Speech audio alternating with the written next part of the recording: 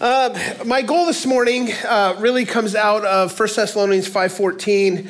The Apostle Paul writes, he says, "And we urge you, brothers, to admonish the idle, encourage the faint-hearted, help the weak, and be patient with them all." I want for us to allow God's Spirit to speak to our spirit in the areas of our lives that need addressed. I don't know your circumstances. I don't, and you don't really know mine much at all. And so what I hope that is happening is as we look at Scripture this morning, that God allows, that we allow God to speak into our spirits in the areas that need challenged and need changed. I recognize that some of you are extremely hard workers. In fact, our church gets boasted about, our Willow campus gets boasted about a lot from Dale and I regarding your guys' love for one another and the way you guys serve and help one another regularly. But I also recognize that some of you are probably carrying heavier burdens than you ought to, whether it be here or at your homes, because of lack of help. I recognize that some of you may be in a season of burnout and need time to rest. You may be weary and discouraged. But also recognize that some of you might simply not be willing to do anything more than drink coffee that Ron made for us on the way in, which we do love. But I don't know which one of those categories you belong in. And my hope is that you'll hear my tone seasoned with grace this morning. And I hope that you'll understand that there is no condemnation or shame. There is only correction and encouragement from the Lord. And so if there are areas, even if it's hard to hear, that maybe those are the areas that the Lord would speak to us about. I know that as a young dad, I found it very difficult to know how to be helpful at home. And so I would end up probably reverting to laziness out of just not knowing how to be present at home. And it took a lot of correction. And I was just saying, hey, I need your help doing this. I need you to help. I need you to participate in doing this before I started realizing, oh, okay, this is how you do this thing called parenting. So we all need correction. It is not meant to be seasoned with shame or anything like that. It is meant to bring encouragement and correction that we can enjoy our life together more in a full manner. I anticipate though this morning that those of you that are carrying major weight of responsibilities, whether it's here on Sunday mornings or in your homes, I imagine that I anticipate that you'll find some hope in the reality that God will bring you hope, God will bring you help, and that He'll bring you relief at some point. I also hope that those that are weary here this morning and burdened hear the permission to rest for a season. And finally, I pray that those of you that are idle will not be shamed, but be challenged and convicted to embrace the joy of serving alongside. There's something about serving and working hard together that brings about bonding. My brother-in-law is here, and my wife's brother. He and I actually grew up together. Our parents were best friends, and it didn't matter whose house we were at, we were working. And childhood for us was not so much a play as it was work. And so we learned the value of work. And as hard of a worker as I would say both of us are, I know that I still struggle with the temptation to want to be lazy. I want to be lazy. And I can justify laziness pretty easily. And so my hope for us this morning is that we look into Scripture and say, okay, these are the things that we need to stay focused on. Do you realize that you're going to spend or have spent about 150,000 hours of your life working? That's 45 to 55 hours a week. So 40% of your waking hours, unless you're retired here this morning, you're kind of groaning inside because that's a lot of hours. The fact is that we'll spend more time working, commuting to work, thinking about work and we will eating meals or on vacation or playing on the weekends. Work is a huge part of our lives. In fact, it's a mandated part of our lives, mandated by God, that we're to subdue the earth. We were, as Dale mentioned first service, that we are actually called to work the garden before the curse came. Like, work is a part of our lives, and God cares about how we work in our lives. He's concerned with that 40% or 50% of our lives spent laboring and working. So how do we honor God with our work? In Proverbs, Solomon gives us several illustrations regarding the animal kingdom and humanity. And today, our passage in Proverbs chapter 6, if you have your Bibles, you can turn there. We're going to be looking at verses 6 through 11. He describes this little ant. And as he's speaking to the sluggard, and the sluggard is basically, it refers to one who's lazy or idle, careless, unhelpful, critical, unproductive. That's who he's speaking to in regard to the ant. Now, I need to make certain we understand there's an enormous difference between someone who's unwilling and someone who's unable. A person can be unable to carry out a specific task due to physical or mental limitations, and that doesn't mean they're lazy. Parents, we would do ourselves well to know that our kids are really unable to do simple things like chores and things like that, at least in their minds. So we have to help them learn that they're actually capable. But in all reality, we all struggle with this unwillingness in our own lives. There's things that we're just simply unwilling to do. And there's a big difference between being unable and unwilling to do. If a person is truly able, but simply unwilling, it could be due to laziness. So we need to keep that in mind as we read through. So Proverbs 6 through 11. Go to the ant, O sluggard, consider her ways and be wise. Without having any chief, officer, or ruler, she prepares her bread in summer and gathers her food in harvest. How long will you lie there, O sluggard? When will you arise from your sleep? A little sleep, a little slumber, a little folding of the hands to rest, and poverty will come upon you like a robber and want like an armed man. So we're told to go to the ant and consider her ways and be wise. So according to scripture, if we consider the ant, we can become wise. Now, I know what you're thinking when you hear ants. You think of those streams that go along every nook and cranny of your house where you don't want them, and the destruction that they bring and the work it takes to get rid of them, and the pleasure there is in killing ants. I mean, let's be honest. There is a pleasure in them. You know, we had the propane torches, the big ones. You find those ant piles and you just roast those babies. You know, like that. You were saving your house by killing ants. Maybe if I had considered their ways a little more, I would have made less foolish choices growing up, but I didn't. So now we get to look into the ant. There are more than 11,000 different species of these tiny little studs. They don't just live together. They actually form colonies. It can range from just a small handful to well over 1 billion of them in a single colony. And when we're talking numbers of total ants, we're talking like 1 quadrillion. That's 1 with 15 zeros, in case you were wondering. That's a whole lot of ants. Ants are underrated. They're extremely powerful. There are so many that if you were to weigh all the ants in the Amazon rainforest, they'd weigh in at 4 times the combined weight of every other creature in the jungle. Combined. So all the ants in the rainforest would weigh 4 times as much as all the other creatures in the rainforest combined.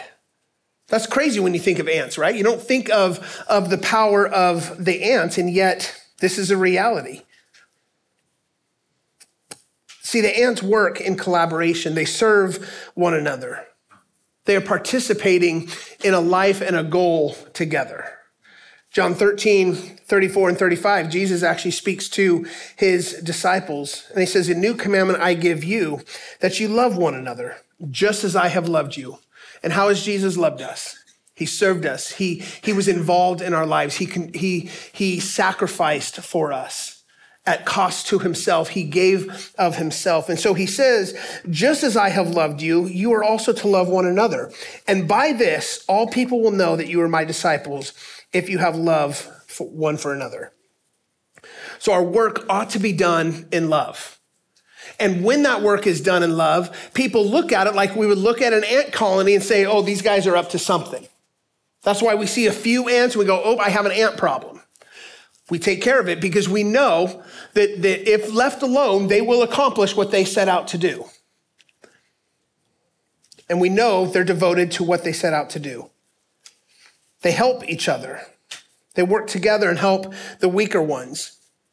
If you've ever observed ants, you've seen ants carrying others back and forth. Galatians 6:2, Apostle Paul says, bear one another's burdens and so fulfill the law of Christ. Laziness is not helpful in any way. Help carry burdens. Be available for those in need. Rescue those who are caught in sin. The other thing they do is they operate in harmony. See, each of them has a job, but none is more important than the other. In fact, we're told that we're all members of one body. 1 Corinthians 12-14, for just as the body is one and has many members, and all the members of the body, though many are one, so it is with Christ. For in one spirit, we were all baptized into one body, Jews or Greeks, slaves or free, and all were made to drink of one spirit. For the body does not consist of one member, but of many. See, there's power in unity. When the driver ant is on the move, when he begins to move the colony, there are predators that will run. We're talking ants that will wipe out villages. Colonies of ants that come through and wipe out villages. In fact, some of these colonies are so large that they form a front of up to 3,700 miles wide. It's insane. We're talking full widths of countries and nations that will begin to move. And you think like there is no possible way. And most of the ones we see are not this way. But you go to South America, you go to Africa, and you'll see these sorts of things happening. They will come through and devastate entire villages. They're powerful. In fact, humans and animals don't stand a chance against these little beasts. And as obnoxious as they are, they get stuff done because they're committed to work and to unity. In fact, the power of the early church developed out of their unity and their commitment to one another. I think if the church today were to be united in the same way, put away our differences, our disagreements, forgive one another, stand together in the power of the Spirit, and each carry our own burden and help carry help meet the needs of others, I think we'd see the same kind of movement. But what ends up happening is we just become individualized and try to do this life on our own, try to accomplish these things on our own. Mark 3:25 actually says, if a house is divided against itself, that house will not be able to stand. Philippians 1:27, only let your manner of life be worthy of the gospel of Christ, so that whether I come and see you or am absent, I may hear of you that you are standing firm in one spirit, with one mind, striving side by side for the faith of the gospel. There is no room for disunity in the church.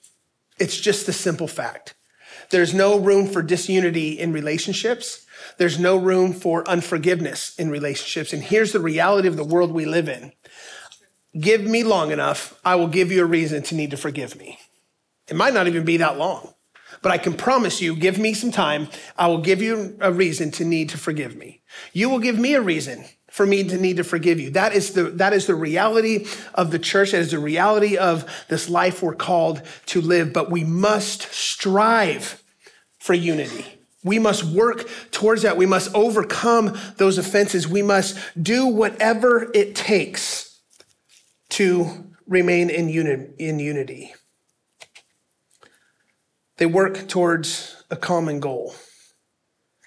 See, without having any chief, officer, or ruler, she prepares her bread in summer and gathers her food in harvest.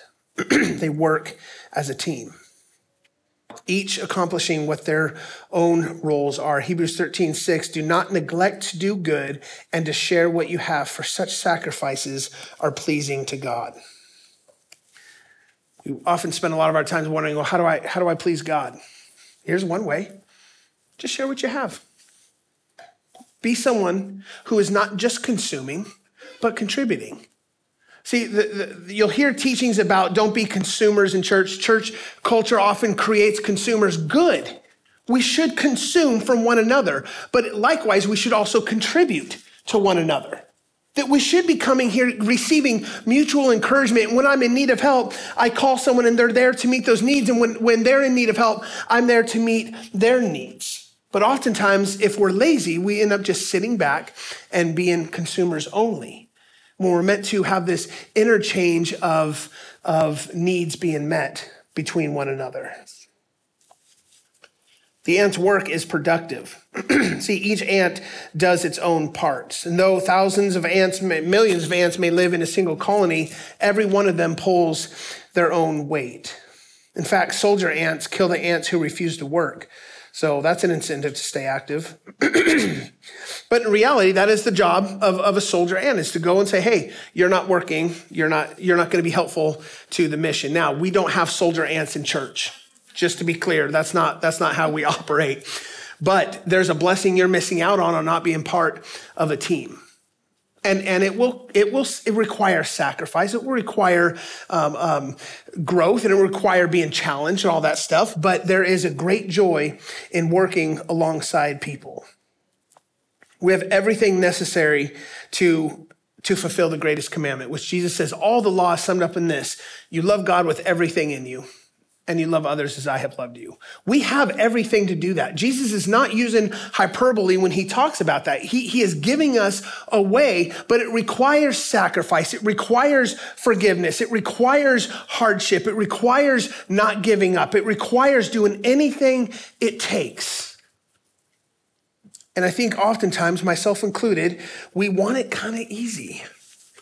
We don't think about when Jesus says, hey, and you young folks here this morning, hear me when I say this. If you're going to devote your life to Jesus, understand it comes at a cost. Jesus says no one builds a tower without counting the cost. There's a cost to following Jesus. Now, the cost is far greater to not follow him. The cost of non-discipleship is far greater than the cost of discipleship, but it does cost you. It costs you the ability to forgive when you feel entitled not to.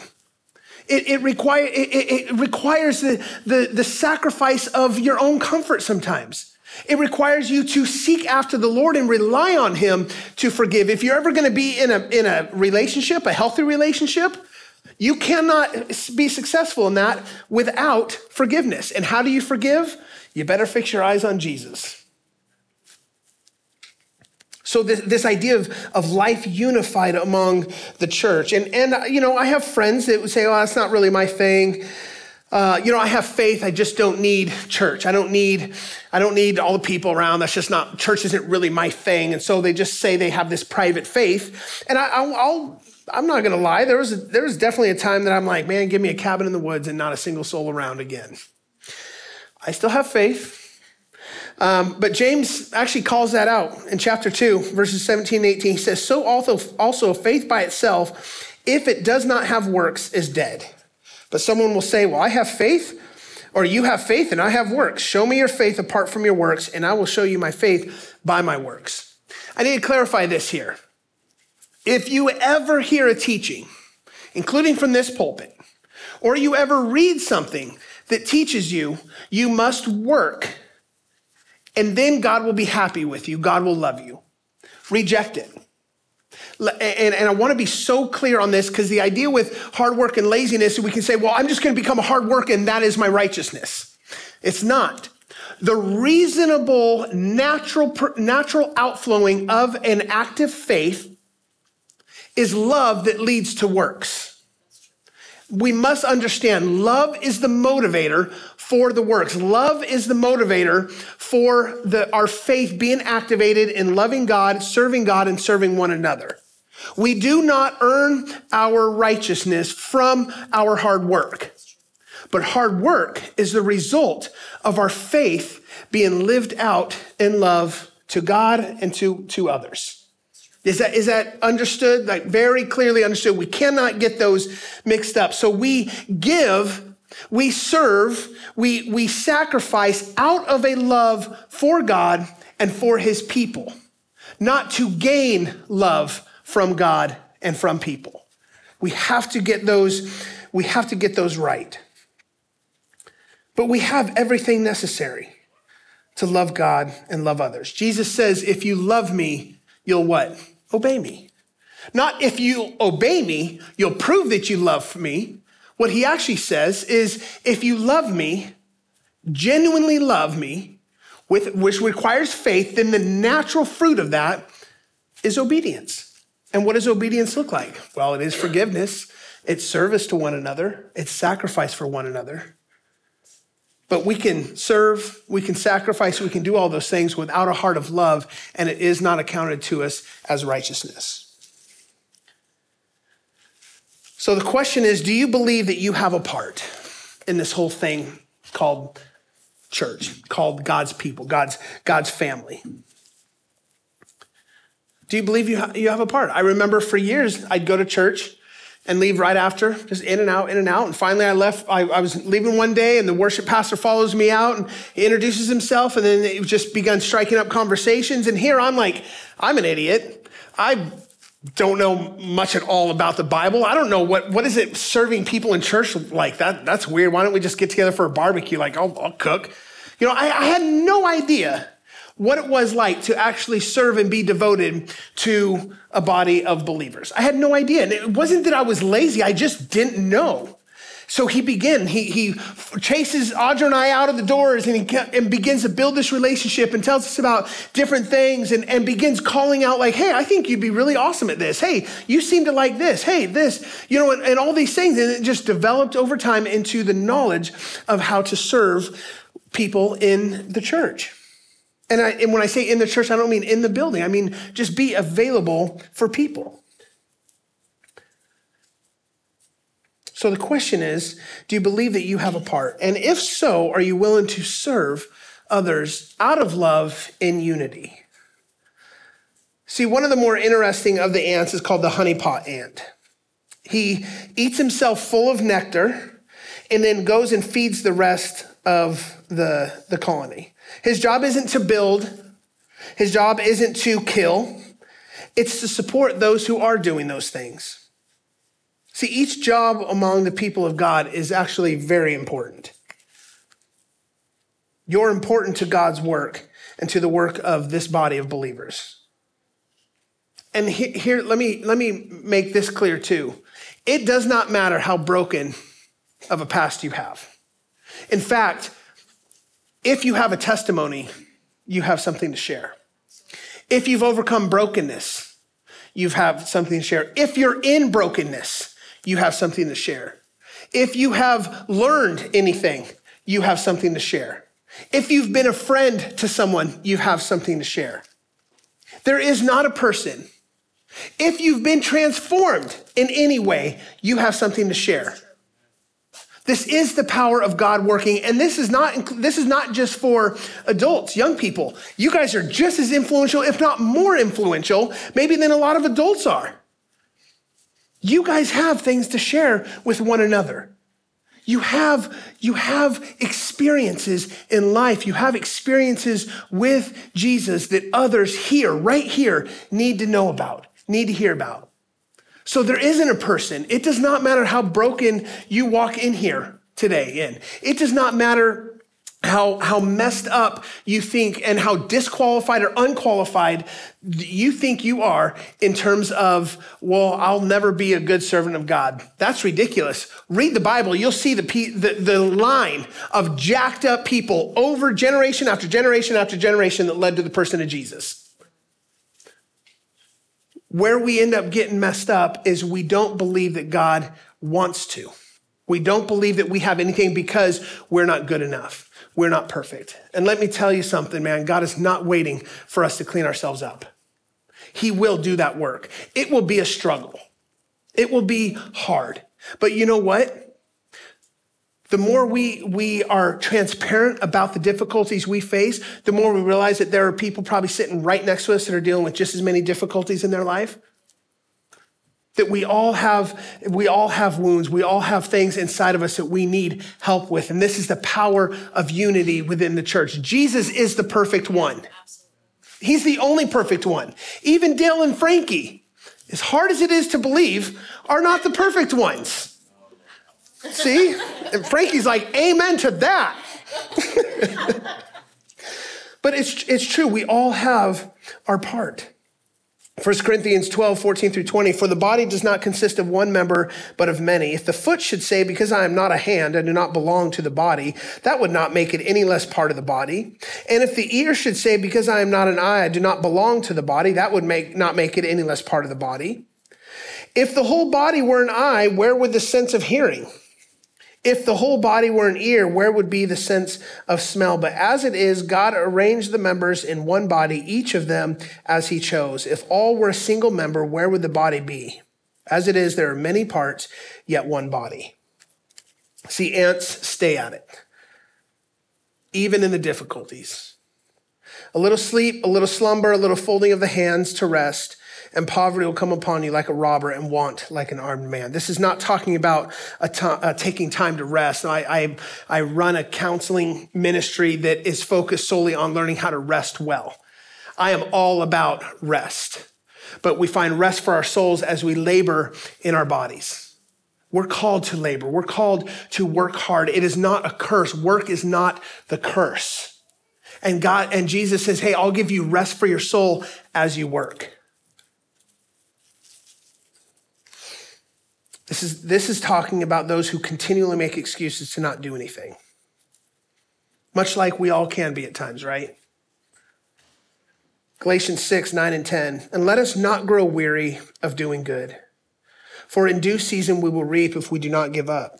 So then, as we have opportunity, let us do good to everyone, especially those who are of the household of faith. So Paul says, let us not grow weary of doing good, for in due season we will reap if we do not give up. Why do we grow weary of doing good? How about hurt? Unforgiveness? Enough times over and over of just feeling discouraged, just saying, you know what? I didn't start out this marriage. I didn't start out this friendship. I didn't start coming here thinking I was going to grow weary. But what happens over time is we let these messages come in. We let unforgiveness take root. We let bitterness begin to take root. And then we're saying, you know what? I'm done. I'm done. You learn it in marriage. It doesn't matter how healthy your marriage is. In fact, I would say you probably don't have a healthy marriage unless you've learned some of those hard lessons, because you have to work through those. They're hard, you guys. The life together, because ministry is messy and ministry is humanity, like it's hard. We have to find forgiveness. And I'm telling you, one of the toughest things you'll ever have to do is jump into the pool of pain and meet Jesus in that moment. It is easier to stay out of the pool. It is easier to run. It is not more freeing, but it is easier to just run and keep running your whole life so that you don't have to deal with the pain of forgiving someone who wounded you. But if you don't want to grow weary in doing good, you're going to have to find a way to lean into that pain and forgive them. Because Jesus has forgiven us. And we are all still messed up. We all still are prone to do our own things. We're prone to our independence. We're prone to our own thoughts. We're prone to our own ways of doing things. I don't think we're all prone to leave the God we love. I think some of us might be, but I think that we're all prone to wanting to do things our own way, saying, God, I actually don't need to forgive him. I can make do without it. And when we begin to let a bitter root take hold of us, then we begin to grow weary of doing good. See, there's a harvest to reap if we continue. And it might be the hardest thing we've ever done. I have every justifiable reason to never stand behind a pulpit again.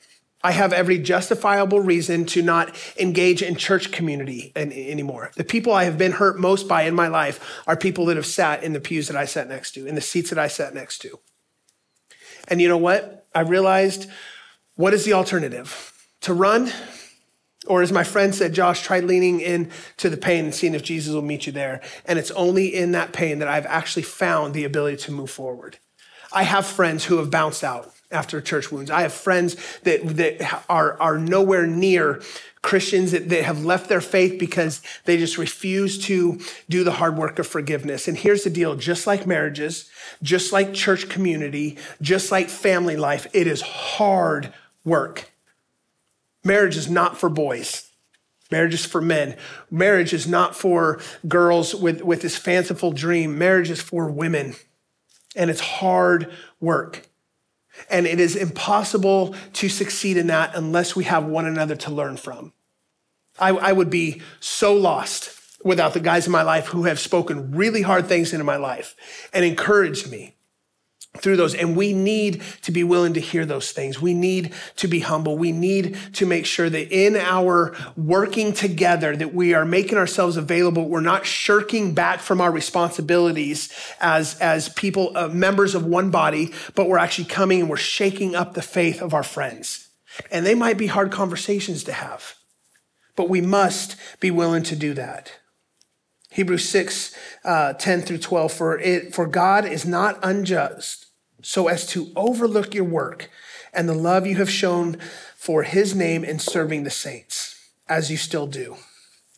As we desire each of you to show the same earnestness, to have the full assurance of hope till the end, so that you may not be sluggish, but imitators of those who through faith and patience inherit the promises. You know what they say in the counseling world? They say people struggling with depression, they say the most effective way to help them out of a depressive episode is to get them doing something for somebody else. It's crazy. You would think, well, no, just get introspective, work through it, journal. No, it's actually get their minds onto loving, onto service towards someone else. Now, there's an unhealthy attachment that can come with that. But the first response that is most effective for pulling someone out of a depressive episode is giving them hope of sacrifice. That's crazy, right? The fact that I can go pour myself out for someone else will actually bring me out of my own depression because it gives us purpose. It gives us a value. It helps us understand that, hey, the world isn't just right here. And I understand how all those dynamics are. Depression sucks. It's hard. Relationships are hard. It's dark and it's scary. And we have an enemy that is not just looking to distract us from our mission. He's looking to destroy our very lives. He's not looking to break friendships. He's looking to destroy everything in our life. He's not looking to break up a marriage. He's looking to destroy and kill the person. He's looking for them to curse God. That's what our enemy wants. He wants you and I hurting each other. He wants our marriages torn apart. He wants our kids hating who we are. He wants us operating out of unforgiveness because when we are disunified, he has won. When we have cursed God, he has won. We have said, you know what? Forget it, God. I've trusted you. I'm done. That's when Satan wins. He doesn't have to, as Dietrich Bonhoeffer says, he doesn't have to get us to do anything particularly sinful. He just has to get us to act in our own independence. And he's won. And it's a killer. And we have to understand that there is a war being waged on us. There is no room for laziness in God's people. I was at a men's conference several years ago, maybe 2007, 2008. And the speaker gets up and he puts his hands like this. And I'm like, oh, what is going on here? And he says, in regard to the idea of not growing weary, he said, here's what happens. The world, we are constantly being discipled. There's no neutrality for humanity. We are always being discipled towards something. The world is constantly pushing at us. So the minute we have a little folding of the hands, a little sleep, a little slumber, the world is right there in an instant ready to overtake us. It's already trying to push. It's already pushing on the war against our children. It's already pushing on our marriages. It's already pushing on getting us too busy to enjoy a relationship with God. He's already pushing on us in unforgiveness. We have got to constantly be submitted and surrendering ourselves to the discipleship of Jesus, or we will be overtaken in an instant. And I was like, man, and just that little back and forth for him, that rocked my world since 2008. I'm always thinking like, man, what am I being discipled to? What am I allowing myself to be discipled to? Bitterness, Entitlement, unforgiveness, worldly desires? Or am I saying, no, I'm going to submit myself to God, as hard as that is? And that's the only thing that led me into deciding to lean into the pain of people that have wounded me. It's the reality that, you know what? The alternative is destructive, and I don't want that. The ant's work has purpose. 1 Corinthians 15:58. Therefore, my beloved brothers, be steadfast, immovable, always abounding in the work of the Lord, knowing that in the Lord your labor is not in vain. See, in everything we do, we need to walk with resolve. We need a purpose in our hearts that nothing short of death or Christ's return is going to keep us from this labor. We have to resolve to be with him. This John 15 remaining or abiding life. We have to resolve to remain with him in our praying, in our giving, in our serving, in our witnessing, and even in our resting. See, ants prep for the future. They believe in winter, and by instinct, they prepare for it. And we prepare for this life. We want to have savings. We want to have insurance, retirement, all this stuff. What about death? Do we prepare for death? See, many men and women believe in life after death. They just don't do anything about it. There's no preparation for it. I think sometimes it's out of laziness. It's out of spiritual laziness. John 3:16, for God so loved the world, that God loved the world in this way, that he gave his only son, that whoever believes in him should not perish, but have eternal life. You know, a passage that's been really stirring me up lately is the thief on the cross. The thief on the cross was moments away from dying, had no biblical foundation, had no works of righteousness, had no theology in place. He just simply believed in the forgiveness Jesus offered him in that moment. The gospel is simple. We overcomplicate it because we want to allow ourselves to earn the right to the gospel. We want to have enough theology and understanding to validate, okay, now I believe that I'll be saved. I'm not dismissing knowledge. I'm not dismissing works at all. I think there is value. Faith will lead in love to works. And I think there's value in growing in knowledge. But at the end of the day, the thief on the cross was with Jesus in paradise because God loved the world in that way, that he gave Jesus for people like him. John 3:36, whoever believes in the Son has eternal life. Whoever does not obey the Son shall not see life, but the wrath of God remains on him. So I don't know some of you here this morning. I don't know where you're at in your faith. But I would challenge you and say, if you are a person who has not put your faith in Jesus, are you ready to wake from your slumber? There is a life. It is difficult, but so is a life without Christ. Christ gives us life. You're going to have unforgiveness either way.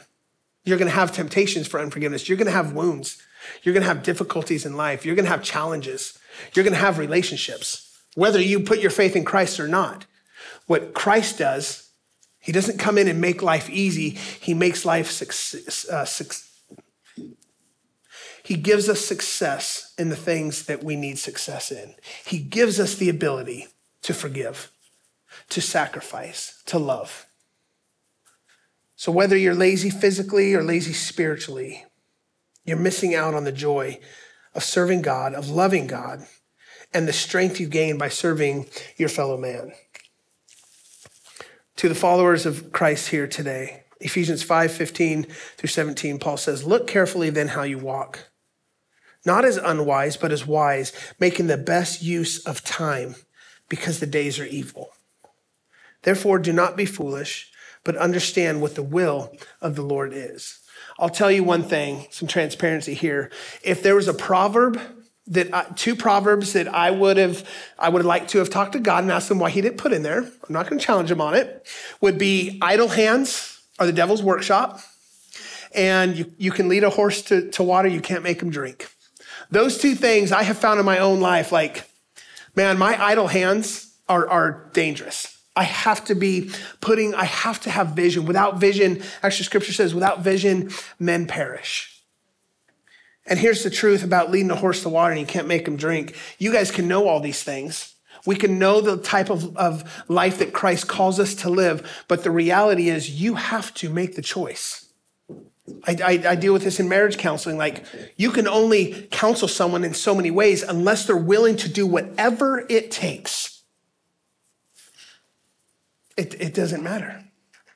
So we have to decide, we have to resolve, just like Joshua said, as for me and my family, we will serve the Lord. I have decided this day. And it's a choice we make with the empowerment of God to help us carry those things out. See, the problem with laziness is it leads to atrophy of the spirit, it leads to atrophy of the mind, and it leads to atrophy of the body. So we exercise those things in our life. We exercise them that we don't live lives of atrophy, but of power. I'll have the worship team come up. See, there's a great spiritual poverty belonging to those that are idle. You're essentially robbing yourself of growth and robbing others of the gifts that God's given you to contribute to the needs of others. And I hope we're at least as wise as the ant. Maybe not as powerful yet, but we'll get there. But I hope we're at least as wise as the ant. And I wanted us to ask ourselves these questions this morning. Are your daily choices increasing or decreasing your affection for Jesus? If you live by that question, you will grow in ways that you probably will have never imagined growing in. If you're constantly asking yourself, I have permission, like Paul says, all things are lawful, not all things are beneficial. So the question is what I'm doing or what I'm not doing increasing or decreasing my affection for Jesus? Because remember, we're always being discipled to something. So is what we're gauging in increasing our affection for Jesus and discipling us more into his likeness, or decreasing and discipling us into the world's likeness? Laziness and apathy will never increase your affection for Jesus. And in the same way, those of you that are hard workers, those of you that are weary, those of you who are doing too much because of others not helping you in your life, in the same way, neither will running around thinking that the more you work, the more acceptance and love you'll get from God. Because here's the truth about both of those. You will be, whether you're a sinner or a saint, whether you're saved or unsaved here this morning, you will never be more loved than you are right here in this moment. I do not care. It does not matter. If you think you are a sinner, have you murdered Christians? Have you slept with your best friend's wife and then had him killed? I mean, I can keep going all throughout scripture showing these types of guys that have not out-sinned the cross of Christ. We are loved while we are sinners. Christ died for us. He loved us in our sin. He just loves us, as the saying goes, too much to leave us there. So I want you to hear me, young people, old folks, Dale, even. I just don't want to put you in with the old folks. We will never be more loved than we are right here in this moment. So what is our response to that? That's the gospel. People didn't have a problem with Jesus. Sinners didn't have a problem with Jesus. It was the religious who thought that their works were earning them righteousness that had the problem with Jesus. Sinners loved the message of Jesus. That when they grasped, and this is for us here this morning, when we grasp the reality that we will never be more loved than we are right here, no matter what we walked into this room with, no matter what and I know the kind of mornings that can happen on the way to church.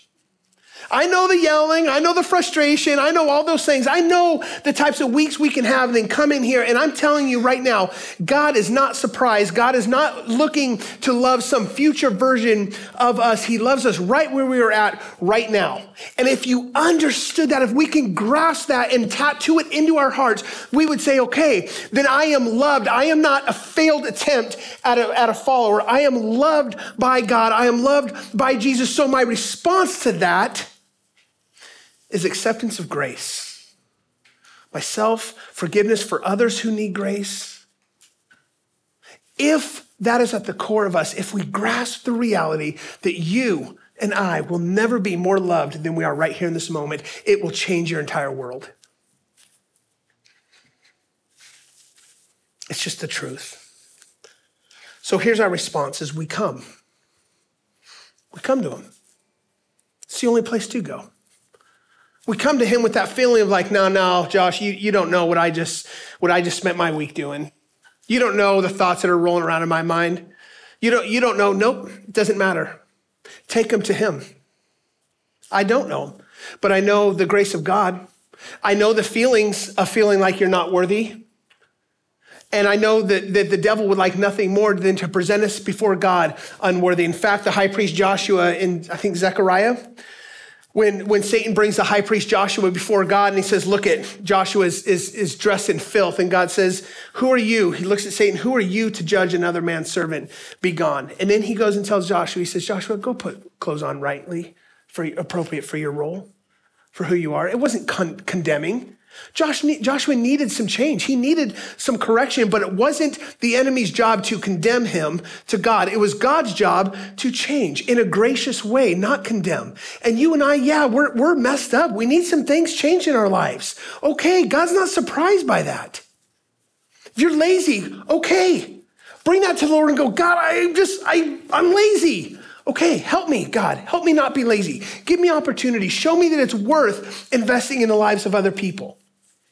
If your life is filled with anxiety and riddled with just being busy and running around doing everything and never saying no to anything and never making time for the Lord, good. Take that to him and say, God, I'm not comfortable saying no to people. I'm not comfortable not being busy, but would you help me be? I'm too young, God. I'm too old, God. I don't know enough, God. Take those to him. There will never be a person behind this pulpit that will be able to answer those questions for you. But I know that the Spirit of God can break through the thickest walls of hearts. So we confess our sins. We devote our heart, our soul, mind, and strength to God first. And then begin serving and loving others, and thus prove to be his disciples. I'd like you to stand with me as we close in worship. And I don't know where you're at, what you're struggling with this morning.